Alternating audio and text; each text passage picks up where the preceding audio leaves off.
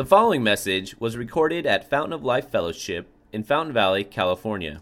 For more information, please go to www.folfcrc.com. All right, so obviously this morning we get to tackle one of the most difficult passages in the New Testament. It's difficult for a lot of reasons. It's difficult for scholars. There's nobody for whom this passage isn't difficult. It's difficult, first of all, because there's cultural questions that are hard to answer. We don't know with 100% accuracy what was happening culturally. There's also some linguistic questions that are tough. So some of the phrases we don't know for 100% what's going on there. I'm going to give you my best effort at it, okay? If you disagree with me on some of it, I still love you, okay? And I hope you'll still love me. But let's be honest, right? At first glance, this passage seems to have at least two major problems. Number one, it seems to be nearly incomprehensible, as in you read it and you're like, I have no idea what's happening here. We had head coverings, shaved heads, and folks, it's all because of the angels. Right? And how many of you are like, eh? Okay? Second, and worst, it really seems to be misogynist. It seems to be anti-women, devaluing them, subjugating them. We actually had the phrase, woman was made for man. I know that for many of you women, that is your life verse, right? That was a joke. Okay? So what do we do with this passage, right? That's what we're sitting here thinking. What do we do with this? I want to start with a couple things that we can't do with it. A couple things we can't do. Number one, we can't just hide it. Can't just hide it. Christianity is built on the belief that the Bible is God's inspired word. If you lose that, if you lose the reality that the Bible is the inspired word of God, there is no Christianity, period. And Christianity is based on the belief that the entire Bible is the inspired word of God, the whole thing. And we have to believe that because the Bible claims it. The entire Bible is the inspired word of God. So for us to have any integrity as Christians, we know, right, even though maybe we don't see it at first, we know that this passage is God's word for our lives, and it's good for us. We know that. Now, sometimes we haven't figured out how that's true yet, but we know it, and we can't hide it. If I, one reason we preach through books, at least a lot of the time, some of the time, is because it forces us to do something, right? I'll just tell you the honest truth. If I was coming up with a sermon series, I don't think I'm ever going to pick this passage. I don't think I would ever pick it. The only way I would get to this passage is if we're going through Corinthians, because we think the entire letter of Corinthians is God's word for us. And then lo and behold, here's this passage. And so our integrity gets tested, our thinking gets tested. How do we handle this claim that I think many or most of us would say as Christians? Yeah, the entire Bible is God's word, and then we read this and we kind of want to be like, except this part. We can't do that. We can't hide it. Second thing we can't do, we can't throw it out based on culture. This is like everybody's favorite thing to do. Cut it out based on culture. So we have, every culture has its own sensibilities. And every culture, in some way, lines up with some things in the Bible and says, oh, yeah, that's great. And every culture, in some ways, lines up with some things in the Bible and says, this is horrid. And so throughout history, a benefit of a little church history is you see that over time, every single thing the Bible says has been culturally insensitive to someone somewhere. So, for instance, Thomas Jefferson was a student of the Enlightenment. You know what he did with his New Testament? His Gospels. He made his own copy of the Gospels, and he cut out every part where Jesus did a miracle. Because he didn't believe in supernatural miracles. It was his cultural view didn't line up with the Bible in that way, so he cut it out and said, well, my culture, now we know better. And threw out parts of Scripture. Listen, we can't do that, and you realize that's self-refuting in the end, right? Because if you say, my culture tells me what's best in the Bible, then guess what you have to let other people from other cultures do? Their culture tells them what's best in the Bible. What will you have left in the Bible? Nothing. Nothing. So we can't throw things out based on culture. What we do is we study it carefully, we study it humbly, we let the Bible speak to the Bible, And we trust that if we do this correctly, we'll find something beautiful for our good. Something beautiful for our good. And that's what I think is in here. And I think you'll find, if I can do my job right, it's incredibly relevant to our lives today. So I want to follow 4 steps with you. Hopefully this will be helpful. Number 1, I want to remember the difference between principle and practice in the Bible. Not everything that's descriptive in the Bible, in other words, the Bible tells you somebody did it, is prescriptive for our lives. You see the difference? Just because it happened doesn't mean everybody's supposed to do it all the time. So many times, you have to, this will lead to the second thing, you have to find the principle that stands above culture, because the Bible stands above culture. It's true for all time and all places. But you have to find the principle, the truth that stands above culture. Many of those principles will be practiced different ways within different cultures. So we have to be able to see the difference there. And as we work on that, we'll find those principles, hopefully. And then we'll try to think how we can apply the principles we find. Because obviously, look around.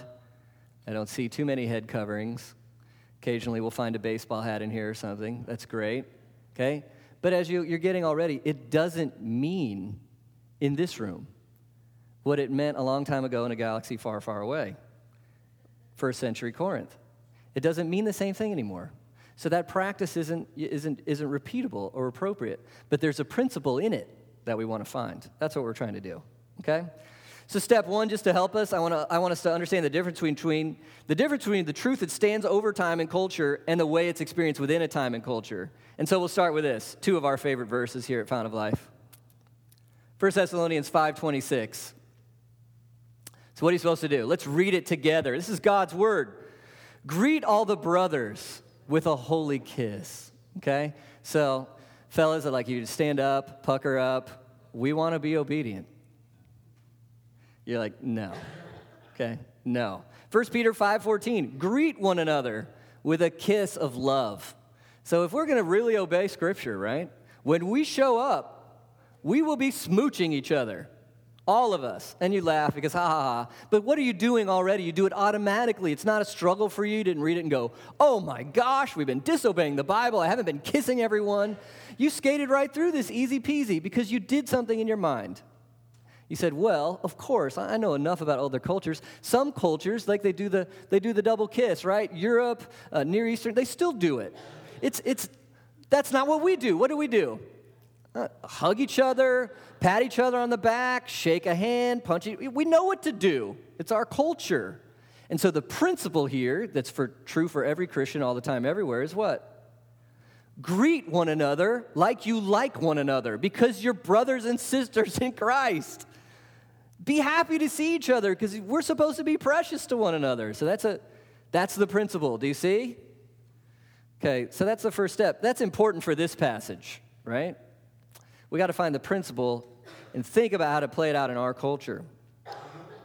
Another thing I want to mention is, I heard a pastor say this, it's just a helpful little hermeneutical thing. Hermeneutics are how you imply the Bible, how you interpret the Bible for your life. Hermeneutics, how do you interpret the Bible? And this really helps. He said, the plain things are the main things, and the main things are the plain things. Okay? The plain things, you're going to see something in a passage, you're going to be like, I don't know what he's after in all of this, but I know he's after at least this. That's plain. Well, that's probably the main thing. That's the main thing. We try to do this in the big picture all the time at Fountain of Life. What's the main thing for us? It's Jesus Christ, who he is and what he's done. Okay? So if we had a survey on what you believe about the end times, some of you might say, I think there's a rapture and then a millennium in Jerusalem. And others you might say, oh, I think I'm all millennial. I think we're in a symbolic church age, and then Jesus will come back. And then maybe 1 or 2 of you might say, I'm post-millennial. It's all going to get like heaven, and then Jesus will come back. Guess what? Whatever millennial you are, if you believe Jesus is the Son of God and he's coming back, you're welcome here. Okay, I've got my opinions on that. I could tell you why I'm all millennial if you want to talk about it. And maybe one day we'll get to a passage there, and that's the way I'll preach it. I'll try to be nice to the other views. But it's not the main thing. The main thing is Jesus and who he is and what he's done. It's the main thing for our church. We want to find the main thing in this passage, and that'll be the plain thing. And I think I can say this. Number one, it's plain. There are some cultural things in this passage we honestly aren't sure about. Can I get an amen? Okay? And, I'm no Greek or Corinthian scholar. I think I read 5 or 6 commentaries.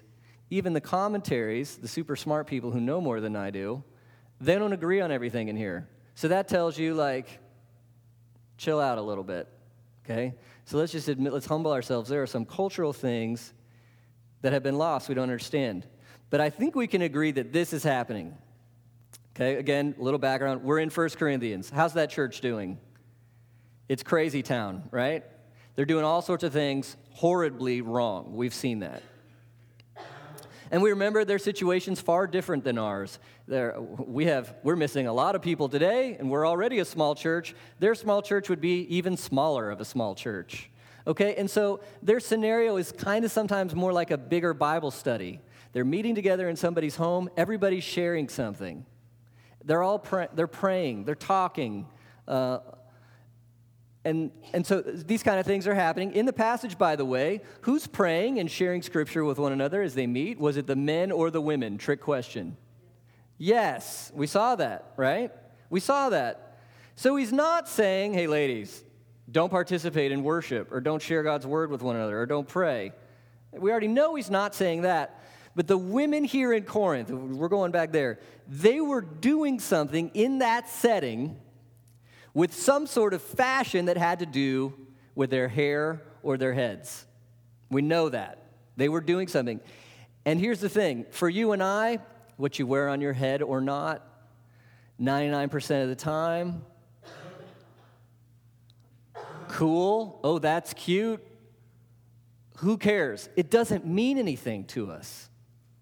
But we know that Paul and the Corinthians knew together that this fashion choice that some of these women in this church were making had a huge statement, and not just for Christians, for the entire culture. The culture would see the fashion choice that they were making and go, oh, because you were saying something really big with that choice. So some people think it was the hair up or down.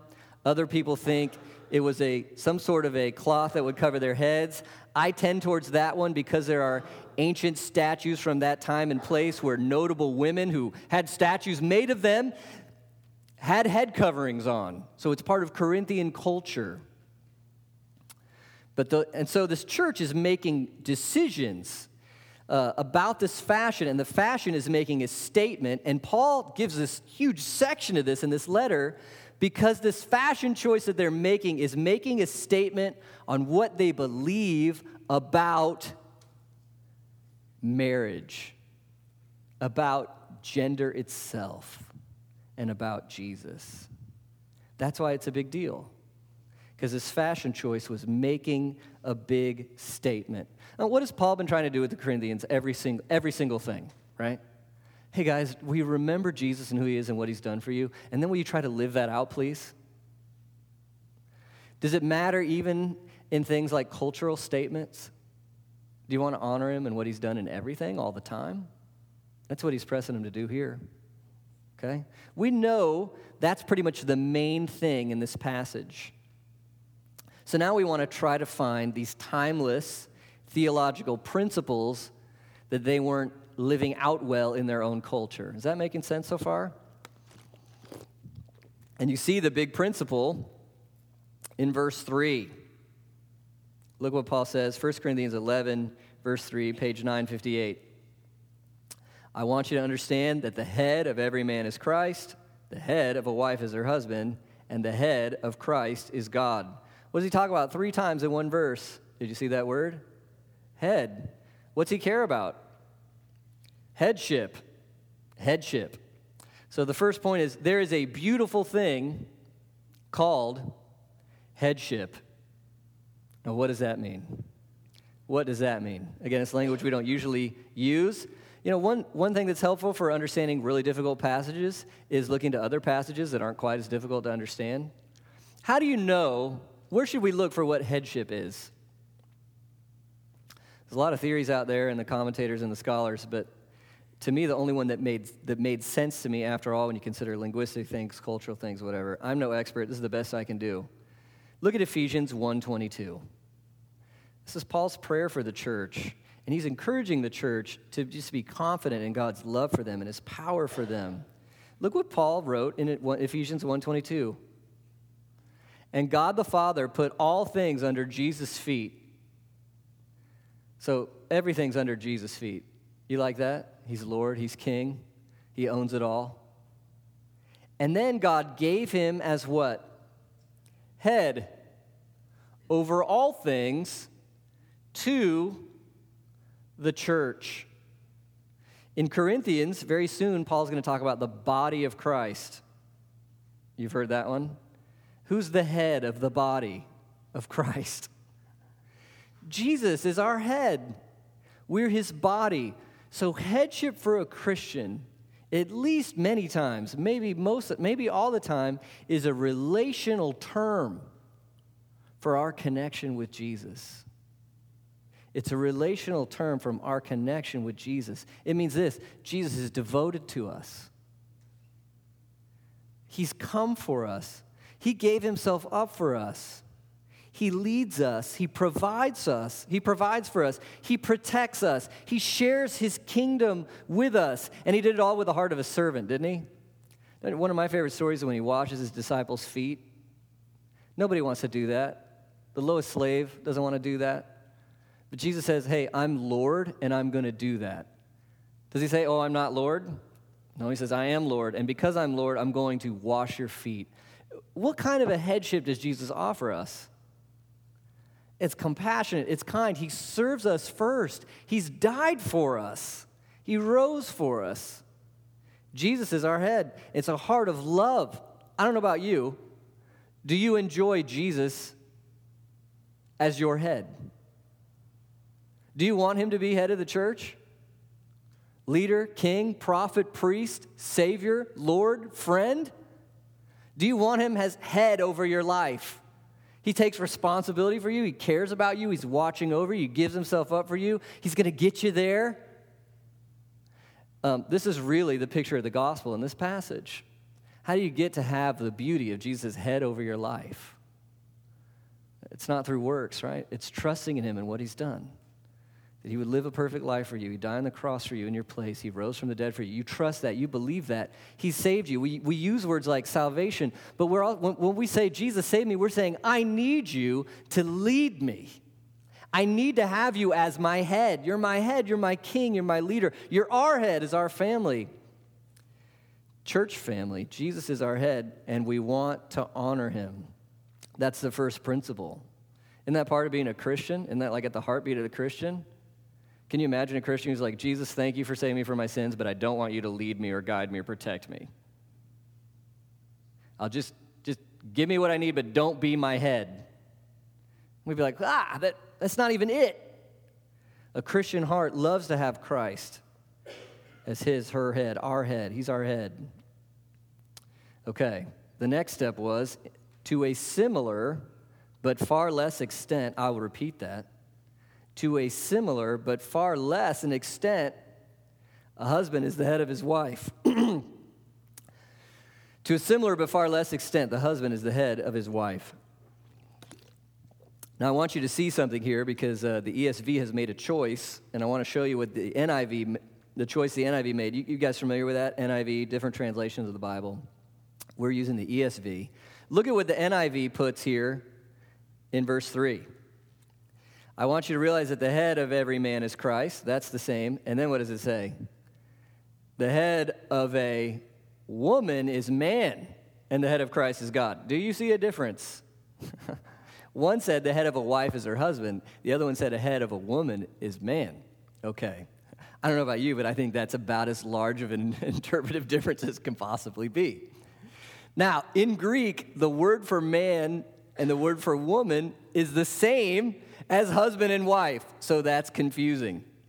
And you have to pay attention to context to tell you, are they talking about people who are married, or are they talking about men and women in general? So what is the best contextual choice? The ESV does us a favor, I think, when it says the head of a wife is her husband.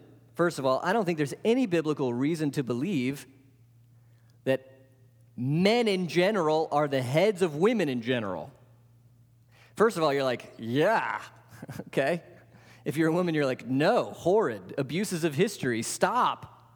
Even as a man, listen, I don't want to be the head of every woman. Do you realize how hard this is? Well, I'm going to talk about being a head like Jesus is the head. Please. Right, I'll stop there. So the choice here is, okay, just like Christ is the head of the church, or in this case, he's focusing on the man, and the head of a wife is her husband. Now, does it say that in other scriptures? You heard that before? Look at Ephesians 5:23-25. For the husband is the head of the wife, even as Christ is the head of the church. Oh, okay. His body, and is himself its Savior. Now, as the church submits to Christ, so also wives should submit in everything to their husbands. Verse 25, husbands, love your wives as Christ loved the church and gave himself up for her. So really, we almost always have to unlearn and relearn everything in this passage. Submit, really? Are you really telling me this? Here's my definition. It's a joyful support of another's leadership by grace. The joyful support of another's leadership by grace. We all have to do this in many contexts of our lives. And here in this text, wives, you want to treat your husbands like this. And then head, okay? The husband is the head of the wife. Listen, if part of you in your heart as a woman says, I don't want to submit to a husband, I got to tell you, if you understand really what I think the Bible says about headship, no man really wants to be a head either, okay? Because the Bible is asking us to do something that really in our flesh is impossible. I don't even think if you're not Christians, you can't even try this. You shouldn't try this. But the Bible does something here that's so unique and so special in that it says, hey, Christian marriages, when you've been saved by grace through faith in Jesus Christ, we want you to act something out.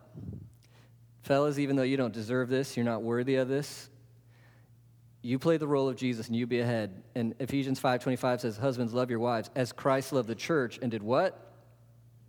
Gave himself up. So you walk the cross, you wear the cross, you wash the feet to love, to lead, to guide, to protect as best you can who you are in your life. You love that lady like this. You try to be a little mini picture of Jesus. And ladies, not saying he's smarter than you, not saying he's better than you, not saying any of that mess. We're saying you get to act out a certain picture. And by grace, because he's going to mess up all the time, but by grace through faith, you're going to joyfully support that leadership because in the grace of God, we want to put on a show that can't be seen anywhere else. We want a picture of the gospel in these marriages. And that's headship. And the response to headship. Because we're trying to get the heart of the gospel in our relationships with one another. And what's amazing for all of us, whatever role you're in, is Jesus did it first. Christ is the head of man, or the husband, as we're interpreting it. Husband is the head of the wife. And then what did it say about Jesus? Do you remember? Verse 3, 11:3. The head of Christ is God. So, first thing, if you think it's demeaning to have a head and to support that head's leadership, guess who else you're demeaning? Jesus. How does he respond to his Father saying, hey, I want you to go die for your people? Yes, Father. I mean, Jesus will later say, John 14:31, I do as the Father commanded me so the world may know I love him. Well, that's just such a heart. So you see in Jesus both pictures. Does Jesus honor his head, his Father? Yeah, by the way, theological question, is Jesus subordinate in value to the Father? Is he less God than the Father? No, that's huge. That would be a heresy to say that. He's fully God, equally deserving of glory in every way. And yet, in love, because the Father and the Son, they love one another in such an amazing, eternal way, the Father, as the head, has sent the Son into the world, and the Son loves to honor his Father and says, yes, I'll do it. And so there's Jesus, the picture for all of us. Who's the most submissive to ever walk the planet? Jesus Christ, the King. And yet who's the greatest head, the greatest leader, the greatest protector, provider, savior ever? Jesus. And we get to honor him in how we live. Isn't that the principle of this passage?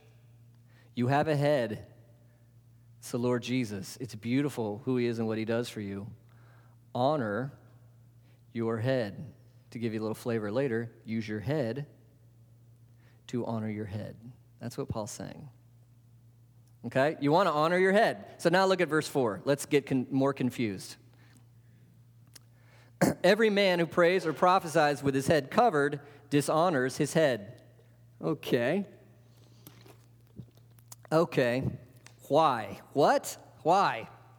Again, prophesying here is just you're in a little church setting and you're sharing God's word with one another. That's all it means here, I think.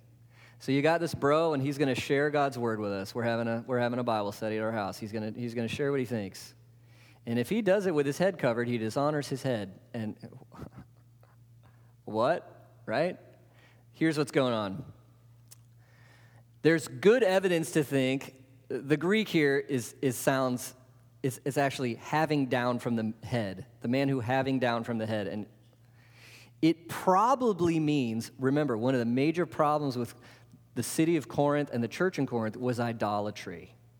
They had brought in a lot of idolatrous practices with how they did their Christianity. There's temples to idols all over the place. And so having down from the head, a man with his head covered, is probably a practice that men would do in worship to these idols. And so he's saying, and I think this is really just an example in the argument, imagine some bro is sharing with you what he learned from God's word, and he's got a t-shirt on that says, Baal is the best. Okay? Imagine he's sharing God's word, and he's wearing a I love Zeus baseball hat. That's ridiculous to us, but that's what it would be like. There'd be some sort of sign that he loves idols while he's talking about Jesus. And Paul said that would dishonor his head, because that's where he's wearing it, and his head. Physical head, metaphorical head. That's a play in this passage. So he would dishonor himself by saying, hey, I love Jesus and I worship idols. And how does he make Jesus look at the Bible study? And some new visitor comes in and they're like, why are you giving props to Zeus? Why are you talking about Jesus? It dishonors Jesus. You never want to do that. You'd want to honor your head with your head. Okay? And for the women, it's the same thing. If you look at verses 5 to 6, every wife who prays or prophesies with her head uncovered dishonors her head, since it's the same as if her head were shaven. What?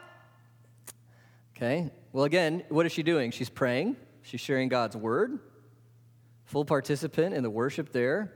But Paul here says, if you don't cover your head for them in their context, you might as well shave your head. Why does he say that?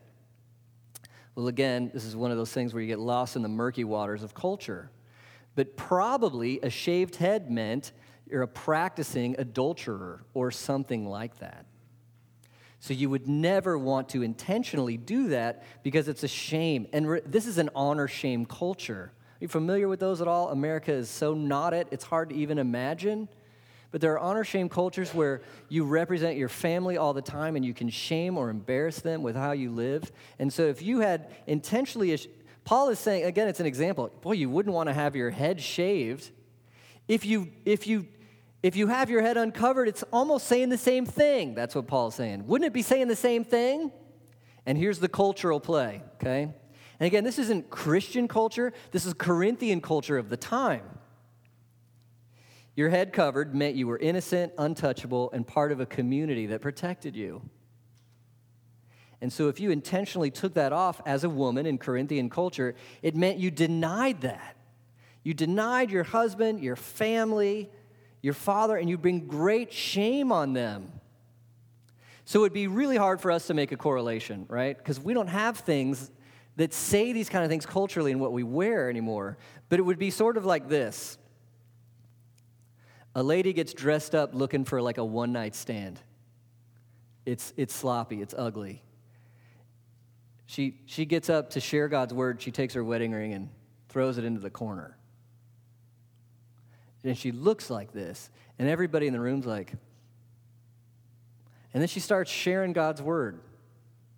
And how does her husband feel? She would dishonor her head and her head, Jesus, in the way that she's dishonoring her head because of the cultural practice of the day on what you wore as a woman. Does that make sense? And so these ladies, again, this church is a hot mess. They're just crazy. They're doing all this crazy stuff. And Paul says, you're making these massive cultural statements about marriage and Jesus in your worship services, and it's denying what you say you believe. So Paul is actually telling them, hey, within your culture, you need to be sensitive to what your culture thinks and feels and honor Jesus and honor marriage in that cultural setting. That's what he's saying. The question is, why are the ladies doing this? We don't really know.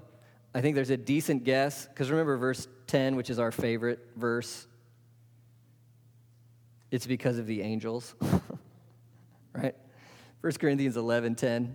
This is why a wife ought to have the symbol of authority. I'll get to that symbol of authority later. Because of the angels. Here's a good guess, okay? Look at these two verses on angels. Matthew 22:30. Jesus said, at the resurrection, people will neither marry nor be given in marriage. They'll be like the angels in heaven. You wouldn't want to take that too far, but we don't get married in heaven, right? Here's a big buzzword for you, over-realized eschatology. That means you take things from the end that will happen one day and apply them too much right now. And an example of this is I know some people who think if you're a Christian, you should never be sick again. Because Jesus died for our sins to take away all our sicknesses. Now, is Jesus going to take away all your sicknesses? Yes. When? The end. Now? No. Over-realized is, hey, the stuff of the end, now!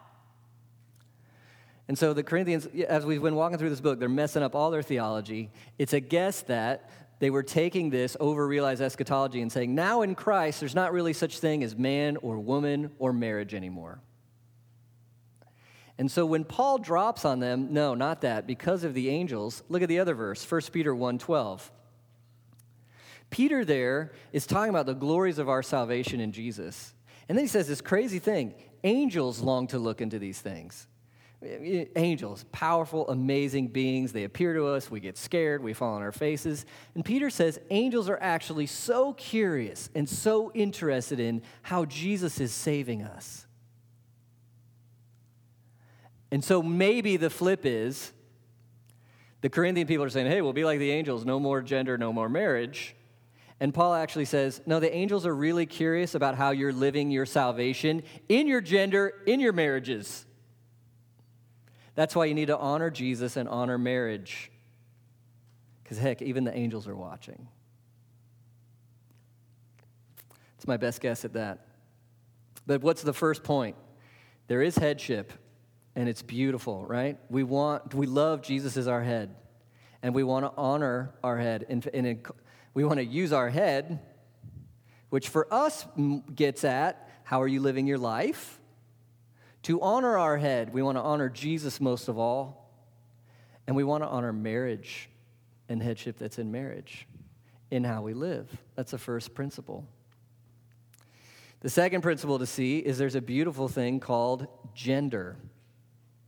Beautiful thing called gender. Look at verses 7 to 11. For a man ought not to cover his head. He's the image and glory of God. Woman's the glory of man. For man was not made from woman, woman from man. Neither was man created for woman, but woman from man. Nevertheless, in the Lord, woman is not independent of man, nor man from woman. For as woman was made from man, so man is now born of woman. And all things are from God. What does that mean? Well, I think Genesis is obviously in Paul's mind. We'll remember Genesis 1:27. What did God say in Genesis 1:27? So God created man in his own image. In the image of God, he created him, what? Male and female. He created them. So which one is in God's image, male or female? Yes. In fact, really, it's male and female that are in his image. We are in his image. You can't do it right all by yourself. And I mean that in every way possible. Huge communities, churches, marriages too. We are in God's image, right? Could any one person or one gender encompass that? No, of course not. And so you think of that phrase, hey, woman was made for man, and we're all like, throw the tomatoes. And the men are like, you were made for me. Wait a second. Why did God make Eve for Adam? Do you remember? God said, it is not good for man to be alone. Okay, the woman wasn't made for man because man is all hot stuff and he gets to boss her around. That's the opposite of what the text says. The woman was made for man because man, it's the only thing in a sinless creation that wasn't good. He's alone. He needs help. And she's perfect for that, suitable for that. And so what we see here, don't you see Paul working hard to say, hey, look, we're equal in value. We're different in shape. And that's because we're made to be interdependent. Interdependent. We're equal in value. We're different in shape because we're made to need one another. We're made to work together. Every commentator is like, Paul is emphasizing, hey, look, everything I said before is not demeaning women. I'm showing you the beauty of the variety in gender. That there is male, there is female, and they fit well together. It's not about pride of place. It's interesting, after Adam and Eve sin, and they're getting the curse for that choice. You remember Genesis 3:16? Part of the results of sin, God says to Eve, your desire will be for your husband, and he shall rule over you. And I think in context, desire means you're going to want to rule him. Instead, he's going to dominate. But isn't that the sorrow of sin, these gender wars? The sorrow of sin. What has happened to women for eons and eons and ages and ages? Demeaned, abused, horribly treated. It's a huge scar on the face of world history. And yet you still have people like today's world, you have people like Maureen Dowd. Anybody know her? She's one of my favorites. She wrote, Are Men Necessary? I don't have this one on the overhead. A recent debate, this is what she said. So now that women don't need men to reproduce and refinance, the question is, will we keep you around? And the answer is, we need you in the way we need ice cream. You'll be more ornamental. Everybody needs a favorite feminist, for lines like that. Hey, I've been called worse, right? I like ice cream. But do you see the gender wars? Dominating, one-upping. I don't need you. I'll demean you. I'll rule over you. The gospel is supposed to undo that. And as we've seen in marriage, it doesn't just make us vanilla the same. It actually tells us to die to ourselves and for one another in unique ways, especially as seen in marriage. I don't always want to be a head. I'm not a good head. I don't like giving myself up all the time. It'd be easier to be lazy. And man, that poor woman to have to submit and honor my leadership, which is so poor sometimes, and for her to support that and encourage it and refine it, we don't want to do that. It'd be easier to do something different, but to show a picture of the gospel. We humble ourselves. And remember what God does with gender. It's beautiful. Male and female are beautiful. And listen, if you're thinking about all these gender stereotypes that you think should be rejected, I agree with you. I don't have time to go into those. I'm not talking about stereotypes. I'm talking about the reality that God has made such a thing. It's real as male and female. And it's beautiful and it's good. And we have different shapes because we're meant to team together in unique ways. And it's for his glory. So how do we apply it today? To back up, right? We're trying to see the principle as separate from the practice. You know, I was joking about Fountain of Life Fellowship head coverings, right? We're not going to do it. We don't need to do it. Why? Because that's the way they played that out in their culture. We're in a different one. That's not hard. But what are the principles? Honor your head. Who's our head? Jesus. He loves us. Second thing, honor the beauty and the value of gender. Male and female in the image of God. Totally equal in value, different in shape, sometimes different in role. Honor it. Well, once we get there, do you think this is a relevant passage for today? Do you think this is relevant? Schools in Charlotte, presentation to the principals and counselors recommends children are not to be referred to as boys or girls. One policy allows students to participate in extracurricular activities and overnight field trips based on their gender identity. A student who identifies as a girl is allowed to participate in an all-girl overnight trip.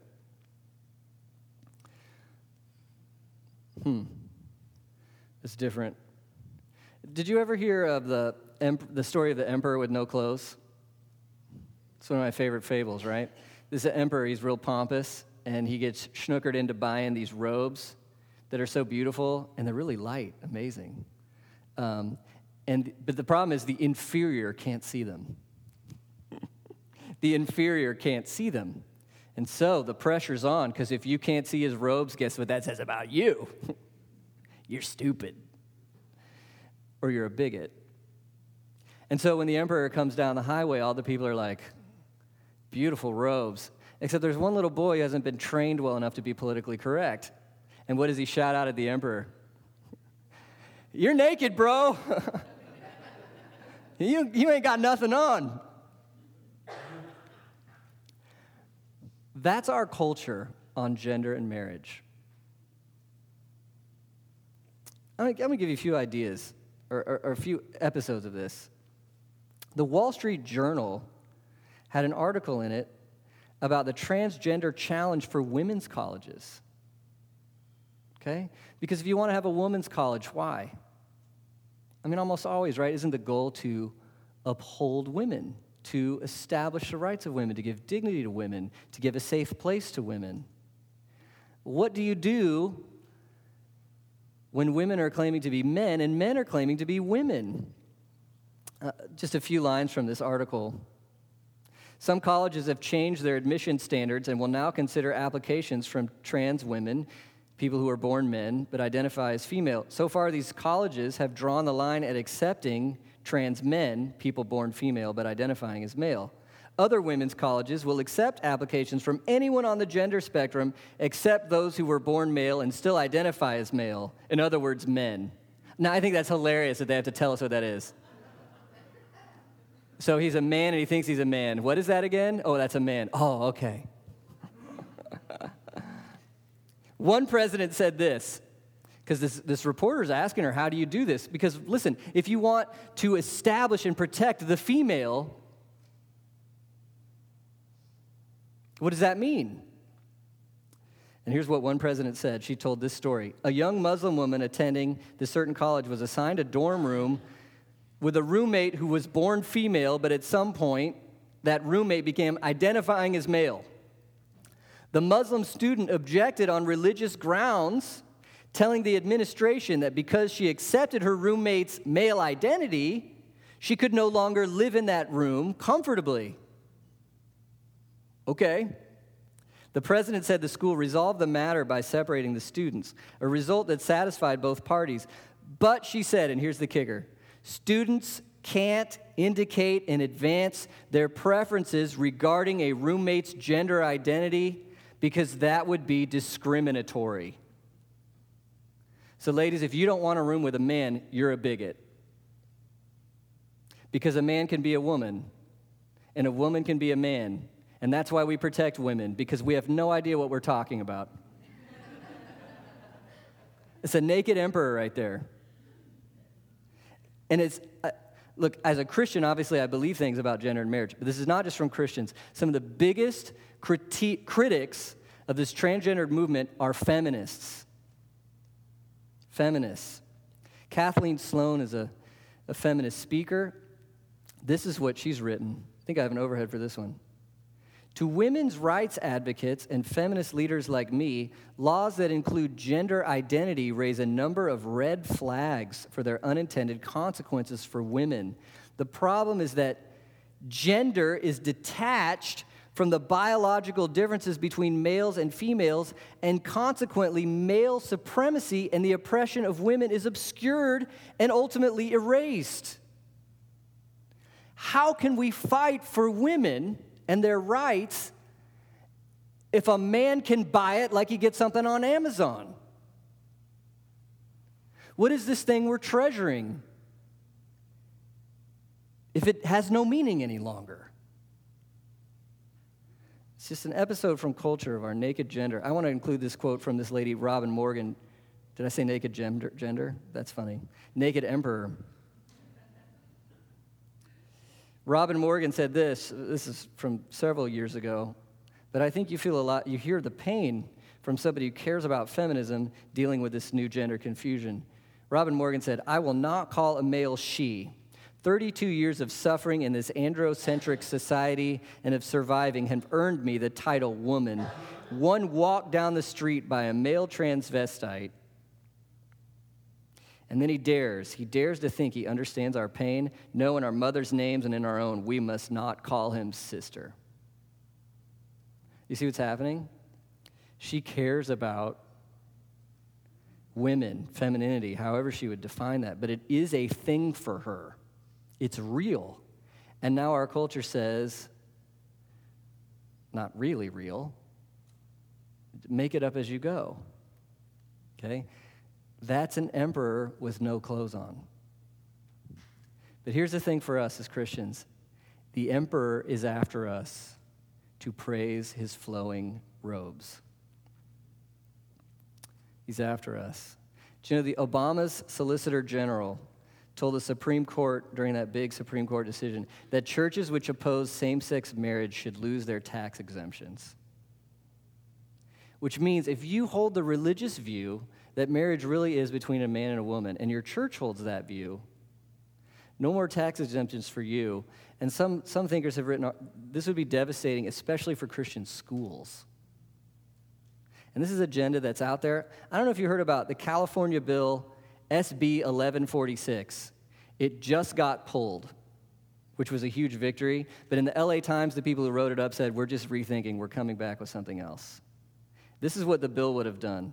It would have required private Christian universities to comply with certain provisions so that if they accept even a single student who receives state financial assistance, which is all of them, this is what they'd have to do. They would have to open single-sex dorms to transgender students, and it would mean they would have to require schools to acknowledge and respect same-sex marriages to the same extent that they respect traditional marriages.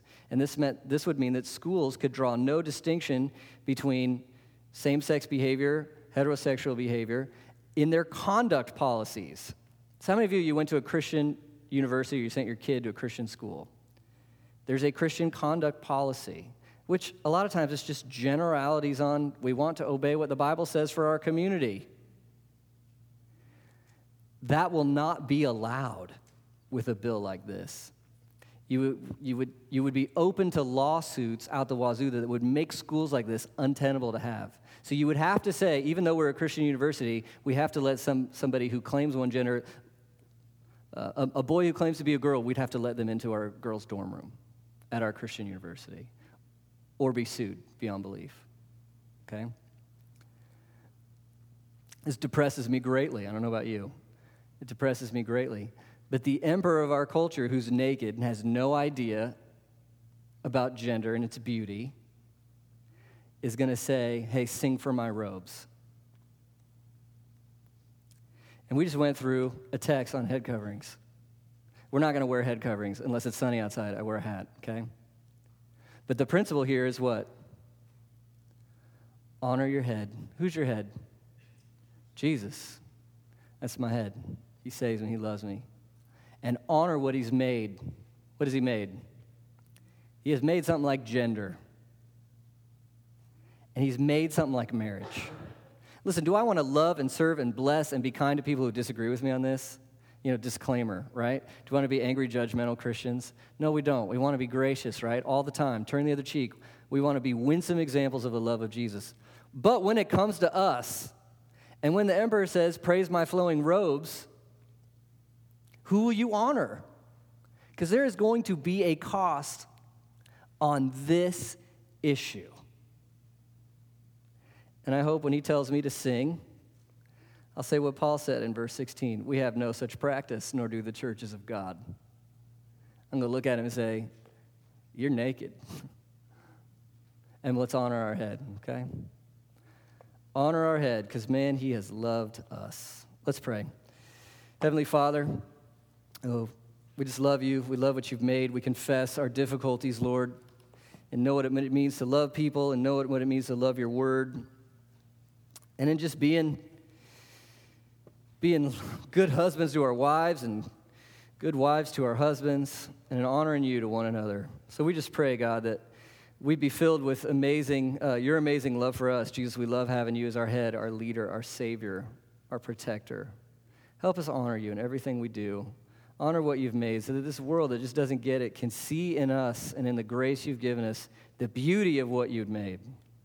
And it would be a great example of your goodness, of your kindness. We pray this in Jesus' name. Amen.